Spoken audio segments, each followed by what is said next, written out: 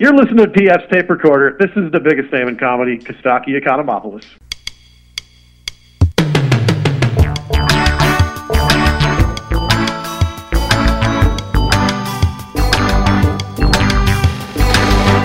Hello there, I'm PF. This is my tape recorder. Coming up, Tenderloins, a.k.a. Impractical Jokers. And so we came up with this show, and we went on our cell phones, just the four of us, and we filmed. We hid it in stores and wherever, and we filmed each other doing these things. And we went to True and just showed them a tape we made on our cell phones, and they immediately offered to buy it in the first meeting, which also is something that does not happen often. So we were very lucky.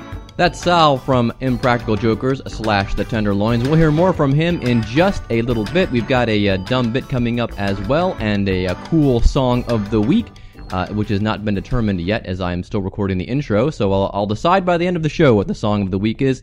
Meanwhile, here is a fun dumb bit for you.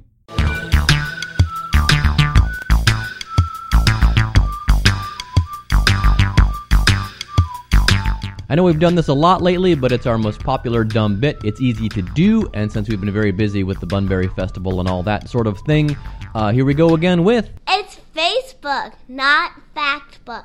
Okay, so this one actually comes from Todd Yone. He is he's a comedian. He is actually, he's on the right side of the issues, as we like to say. So he posted this thing from this lady named Helen Lanning, who is, I guess, what you'd call kind of a conservative nut, I guess.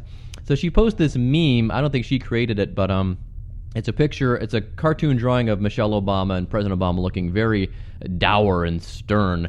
And it says, correcting Michelle Obama, the most racist first lady in American history. And it goes on to say, the White House is not, it's just quoting, oh no, it's not quoting her, wait. It says, the White House is not a house that slaves built, that's the quote. As Michelle Obama recently stated at the graduation ceremony, it's a house that we all built, all in caps. Europeans, Irish, Scottish, Italians, blacks, and others. It's ours, not ours versus theirs. Yet once again we have an Obama casually drawing racial lines. The Obamas have set race relations back 50 years. Pathetic.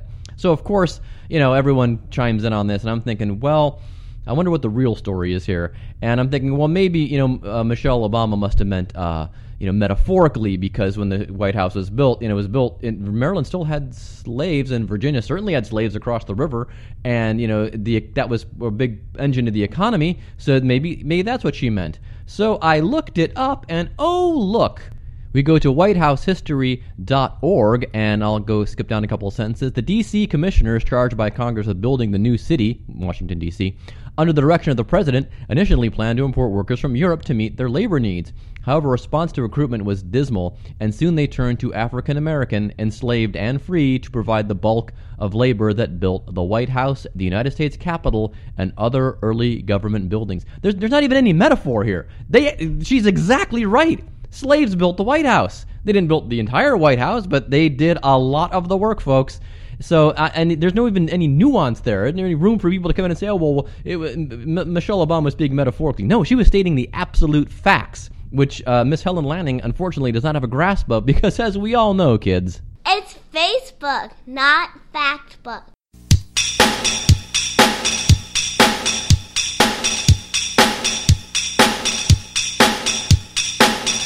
Impractical Jokers, for lack of a better word, is a prank TV show on True TV, though it's not really a prank TV show, as you're going to find out in a few minutes. And it was created by a comedy troupe called the Tenderloins, so they are now known by both names, Tenderloins and Impractical Jokers. And Salvatore Sal Vulcano of Tenderloins was gracious enough to call in and speak with us about the group's success and the success of the show. Here now is our interview with Sal Vulcano. Hey Sal, what's up? Hey, how are you? Pretty good, man. Thanks. Sorry for any noise. I'm in a bit of a noisy area, but it was the only time I could grab the call. So. Well, that's okay. I think we can hear you okay. Okay, so let's start from the beginning. I mean, I know a lot of folks know you better as the Impractical Jokers, but really, of course, you started as the Tenderloins. How did the Tenderloins get started? Yeah, we actually are still the Tenderloins to this day. We met in high school in 1990, all in the same grade, and we started doing improv and sketch together. And that's how we formed the Tenderloins. It was about, probably almost 20 years ago at this point. And yeah, that's what we've been. That's kind of our identity outside of Impractical Jokers. And ever since we got this show, which we got in about 2010, we've been known as both. Okay. And going back to the beginning, did you guys watch a lot of Saturday Night Live together, or Second City, or what were your inspirations early on to form a troupe? Yeah, Upright Citizens Brigade was a huge influence on us. Okay. They're one of the main improv theaters out of New York, and then just growing up, for me personally, Saturday Night Live is something I would never miss. Always wanted to be on and things like that. So then once we got a bit older and we started, there was just an improv class in our high school. So we all ended up taking it, loved it, and we started kind of our own thing. But I would say SNL is certainly a huge influence even today. It's crazy now because most of a lot of my friends are on Saturday Night Live, which I never would have imagined. But I guess if you stay in this field long enough, you just start to meet people and you surround yourself with good people. So. And how about the writing aspect of it? Because you said you're, I guess more of a sketch troupe these days than anything, apart from Impractical Jokers, of course. How did the writing develop? Yeah, we did improv for the first, the first 3 or 4 years. And then we said, why don't we try something new? Why don't we start doing sketches on stage, like Second City, like SNL? And we started doing that. And then all of a sudden, YouTube was invented. And we're like, well, why don't we film these sketches and put them online? And we did, and they started to get some traction. And we kind of went from there. And now, of course, with this television show and other shows that we've sold or been trying to produce and stuff, writing's heavily involved. So, we incorporate that kind of sensibility, that sketch sensibility into Impractical Jokers a lot. So I'm not sure. I think you picked that up on that, but yeah, we do. We try to, especially not even the tone, but some of the lines and stuff that we write and improvise are very. The show is very broad, and so we try and temper that a lot of times with very unique sensibilities in the writing itself. So you kind of get the best of both worlds. And I think that's why I found that we appeal to comedians and peers as well as just the public at large and all different age groups, because I think there's a little bit of something in there for everyone. At least that's what we're trying to do. Yeah. So when True TV approached you, did they just come to you and say, hey guys, create a TV show, and then you decided to do Impractical Jokers? Or did they come to you and say, hey, we're interested in doing a prank show, we think you guys would be good for it? How did Impractical Jokers develop? Yeah, oh man, I wish it was like that. If anyone's reading this, I want to come to us and ask them to make a show, just do that. But we actually had the idea. We sat down and thought of ideas for television shows ourselves, and we would go out and pitch them to networks. We got an agent from all the stuff on YouTube, and then we got onto the show on NBC that was a sketch comedy competition, and we won that. And so from there, we started to develop shows and pitch them. So the idea for Impractical Jokers was born out of, we had 3 or 4 failed written pilots, and we were like, what's something we could do where we could just be ourselves, and we could improvise, and it'll just showcase, how we are together, and maybe that'll be an anchor for something. And so we came up with this show, and we went on our cell phones, just the 4 of us, and we filmed. We hid it in stores and wherever, and we filmed each other doing these things. And we went to True and just showed them a tape we made on our cell phones, and they immediately offered to buy it in the first meeting, which also is something that does not happen a lot. So we were very, very lucky. So did you, amongst the shows that you pitched earlier, did you pitch a sketch show first, and then when they passed on that, you had to come up with different ideas?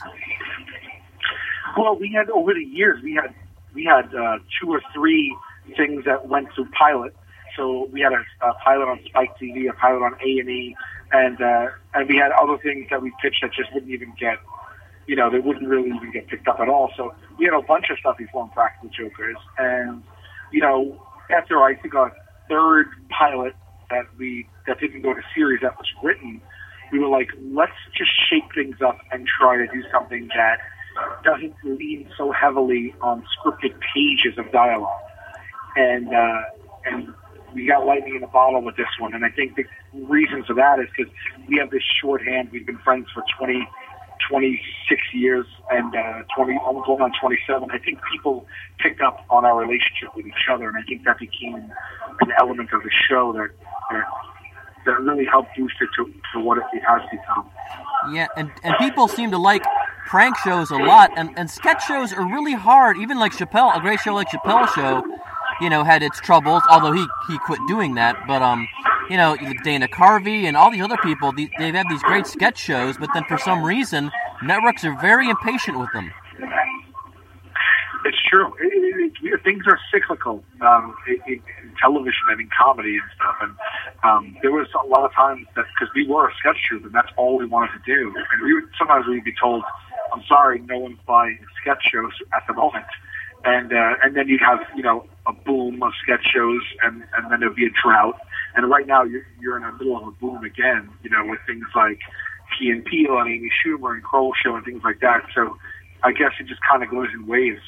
That's true. But prank shows have never really waned. They've always been pretty popular. I think the reason for that is that, for the most part, they involve real people. And I kind of think that there's a consistency there. There's a attractiveness to that. People love to watch real people in real situations have real feelings and reactions. And I guess we wanted to do our version of that.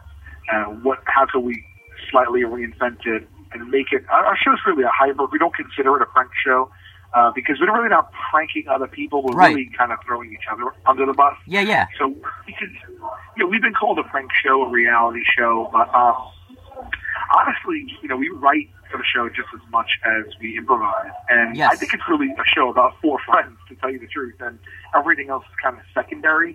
And I think that shift of making it more about us than a prank or, and also reality TV is very contrived and we want to stay very true and not, everything on our show is like real. So I think in doing so, we somewhat achieved a reinvention of the prank/reality genre for ourselves.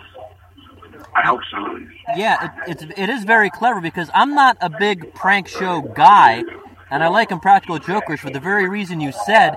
You guys are the butt of the joke, and everybody else is just kind of catalyst to that. The people walking in the park or whatever that you're trying to sell a fish to or whatever it is. And another thing I enjoy a lot is, I do a live trivia show for a company here in Cincinnati, and a lot of times in bars they have the show on with the sound off, and it's easy to follow when I'm reading between questions because you don't really have to hear it to enjoy a lot of it. Particularly when Joe looks at the camera when you've told him to do something. You can't hear what it is, but you can tell you've told him to do something that he's not expecting, and he just looks at the camera with that look of his, and that's hilarious. Thank you so much. I'm glad you like it. I'm happy to hear that. I mean, it's just like we do try to mix in, physical comedy too. Yeah. We just try to play to our strengths and stuff. So, it's so funny what we hear feedback from people about what are people's favorite parts of the show, what makes them laugh the most. It does really, really, really vary. So it is rewarding and humbling to hear that people like so many different aspects of the show. I mean, again, you hope for that kind of stuff. You can say you're doing it by design. You want the show to be successful. You want to reach different people for different reasons. But you really never know. You never know if it'll take it all. And so to get that kind of feedback for us, it's just like, it's so great. We just hope we can do it, again and again. I also noticed that at the end of some of the episodes, Joe seems to play a prank on you by hiding your cell phone somewhere. I know two instances. One, they put it on a barge, and you had to look for it. Another time, you put it in a pile of dung or something. Is that a recurring thing? Because I've only seen it a couple of times. I think anything that has to do with garbage, trash, dung, anything like that, they're going to keep coming at me. Okay. I mean, they know, we all know what we don't like. So okay. it's almost better these days to keep to yourself because as you let something out of the bag, the guy's going to jump on that. All right, that's funny. So the live show, I watched a little bit of it on YouTube. Is it you guys showing more stuff from the series, or do you guys do sketches, or is it both? What can folks expect when they see you live here in Cincinnati? The live show is, if you like the TV show, the live show is, you'll love it. We've catered it specifically to our fans, and it's just a mix of storytelling and stand-up and videos that we shot just for this tour, and we do crowd work and audience stuff, and it's just a mixed bag of a whole bunch of stuff. Yeah, I mean, we're on 4 years of touring. This is our third tour. It's all new material coming up now. So if you've seen us in the past, this will be completely new. Yeah, I mean, it's just the experience you've had live is it matches the experience you've had in the show, because people that come out are people that feel like they know us. They're real like fans and like friends, because we play ourselves on TV. There's no filter, so people feel like they know us. That really comes through when people come to see us live. It's like we have this bond with our audience that I don't think normal actors or comedians or people on TV even have, because our show lets people in, and there's this comfortability with it. So our live shows play more like rock concerts than comedy shows. People come, with signs and T-shirts and dressed in costumes, and it's really a fun experience. And like you said, there is that sense that comes from your guys' friendship of over 25 years. That does make the show that much more accessible, because, I mean, yeah, you could have gotten 4 guys that kind of knew each other from just being comedians and actors and things like that, and it probably would have worked out fine, but that you've got that extra level of, like you said, knowing what pushes each other's buttons and what each other are afraid of, and, and then you can write a gag around that. Is there a time where you write something and one of the other guys says, no?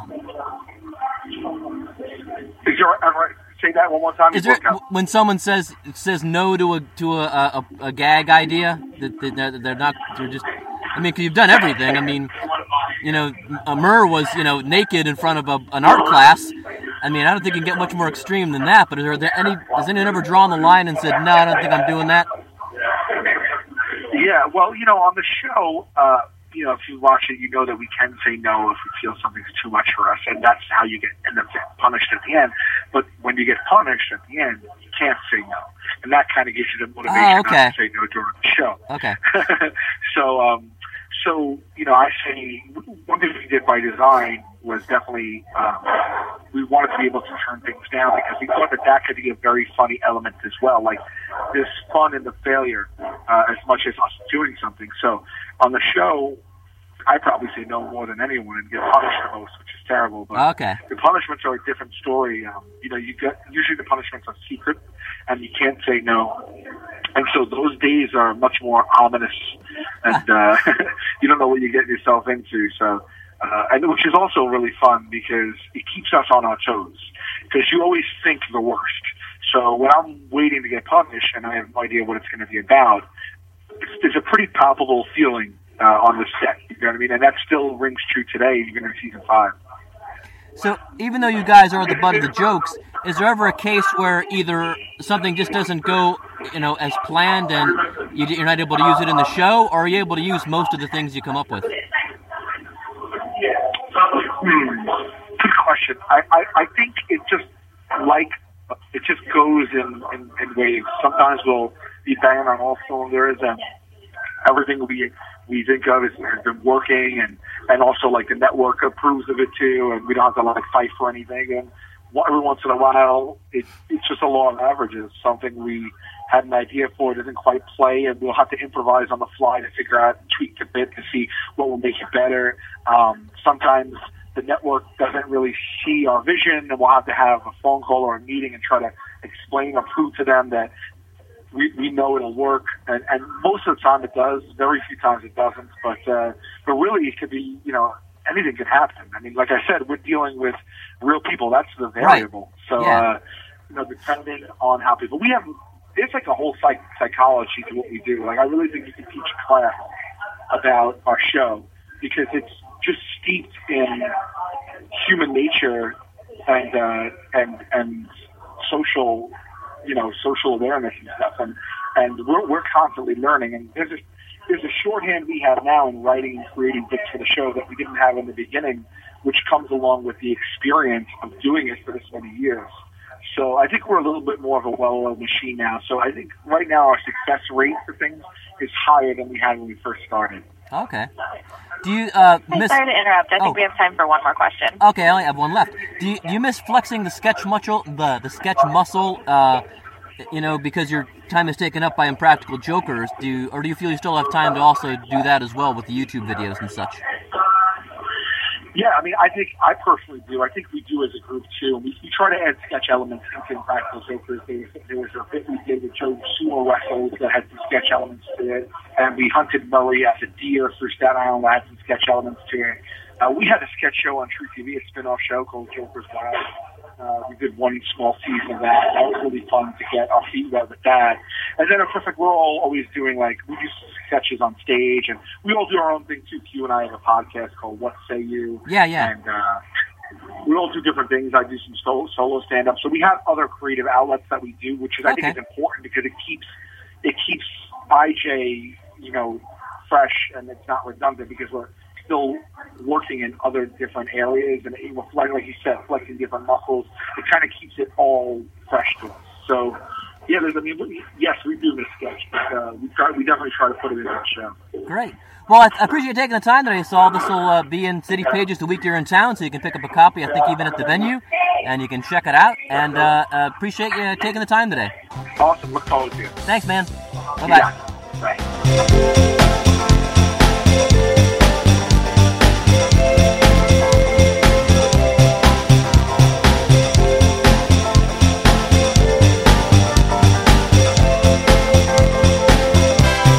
Thanks again to Sal from Tenderloins/Impractical Jokers for being on the show. You can catch Tenderloins on their tour. It's mostly an Impractical Jokers tour, but like you said, it's a little mixture of both. They're going to be coming up in Wilmington, Delaware, June 29th, July 1st in Brooklyn, and then Atlantic City, and then Hampton Beach, New Hampshire. So just go to thetenderloins.com. And you'll find all the dates for that. You can also go to True TV's website, I believe, and see clips of the show. You can go to YouTube and see clips of the show and see some of their sketch stuff and some of the stuff they filmed for YouTube that really got them going, okay? So I'm going to skip the credits again this week because we don't have time, quite frankly. We're going to get to the Song of the Week. And the Song of the Week, I was going to use a couple of weeks ago, and then I waited because I thought, well, this sounds like it might become a big hit in the United States, and then we'll all be sick of it. And it was, I think, a top 10 hit in the UK, but it kind of fell back out of the chart here. I think at around 60 odd maybe, but it's really cool. It sounds like it'd be in my basket, not in my basket. It does sound very charty, but it's also very cool. It's from a guy named Robin Schulz, and he borrowed a gentleman named Francisco Yates to do the vocal on this, and the song is called Sugar. And I may be mistaken. I think maybe Francisco Yates might have recorded this and then Schulz remixed it. Anyway, it's a good tune. It's got a nice hook. It's got a nice melody, and really that's all you need in a great pop song. So it is our Song of the Week, Robin Schulz, Sugar, featuring Francisco Yates, BF's Tape Recorder. So long, and thanks for listening.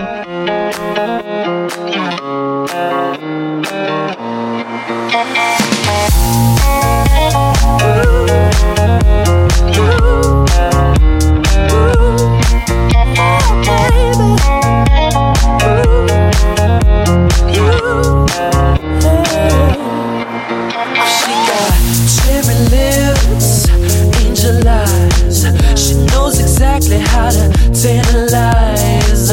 She's out to get you, danger by design. Cold-blooded vixen, she don't compromise. She's something mystical in color lights.